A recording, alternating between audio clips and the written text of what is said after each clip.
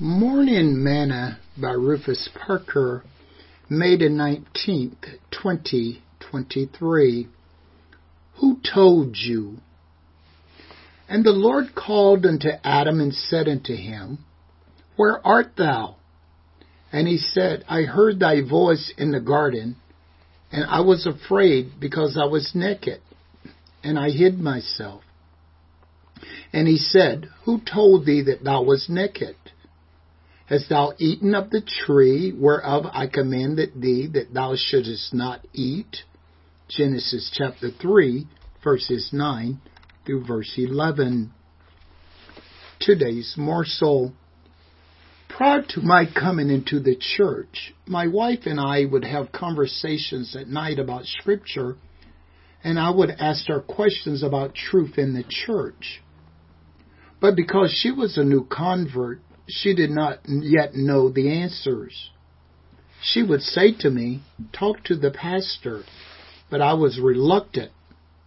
And I would say, no way am I going to do that. Well, as soon as we got to church the next night, the pastor started to preach. He would preach on the question that I was asking my wife. And I assumed that she was telling the pastor what we had talked about. But after my salvation, I learned that this was not the case, but it was God answering my questions through the man of God. When Adam and Eve ate of the forbidden fruit, they realized that they were naked. When God called for them, as he had before, they hid themselves from him. Adam told God that he was naked, and they hid themselves. To which God asked, Who told you that you were naked? You know, many people give up on their dreams and goals because they often listen to others or to the voice of the devil telling them that they cannot, nor will they ever be able to meet their desires in life. If God doesn't say that you can't, then there's a very strong possibility that you can meet your desires. Paul says that he could do all things through Christ, and you can too. Let me encourage you, don't listen to naysayers. Success has you in it.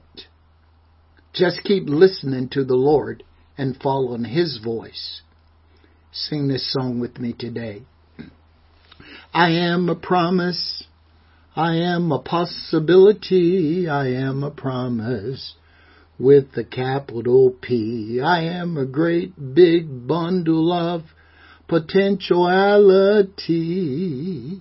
And I am learning to hear God's voice, and I am trying to make the right choice. I am a promise to be anything he wants me to be.